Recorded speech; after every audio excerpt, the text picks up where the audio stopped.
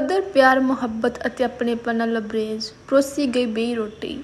ਬੇਕਦਰੀ ਨਾਲ ਸਾਹਮਣੇ ਸੁੱਟ ਦਿੱਤੀ ਗਈ ਦੁੱਧ ਦੀ ਤਾਜ਼ੀ ਮਿੱਠੀ ਖੀਰ ਨਾਲੋਂ ਵਧੇਰੇ ਸਵਾਦ ਲੱਗਦੀ ਹੈ, ਬਸ਼ਰਤੇ ਕਿ ਵਜੂਦ 'ਤੇ ਕਿਸੇ ਕਿਸਮ ਦਾ ਲਾਲਚ ਹਾਵੀ ਨਾ ਹੋਇਆ ਹੋਵੇ।